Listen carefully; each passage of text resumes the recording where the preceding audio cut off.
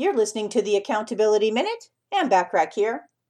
As we all know, the Pareto principle states that 80% of your return should be based on 20% effort.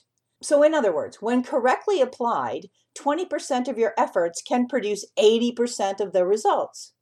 Correctly applying this rule saves you time and energy while producing optimal results.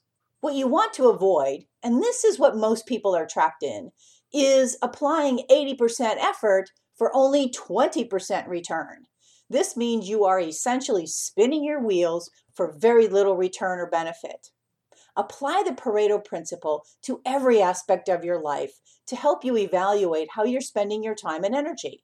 You might be surprised to learn how counterproductive your habits have been. If you find that you've been spending 80% effort for only 20% return, obviously make some changes to flip the stats in your favor as quickly as possible. Remember to check out all the great free business success resources under the free silver membership at accountabilitycoach.com. You'll also find free articles and high content training webinars. Let me know how else I can help you accelerate your results. Thanks for listening.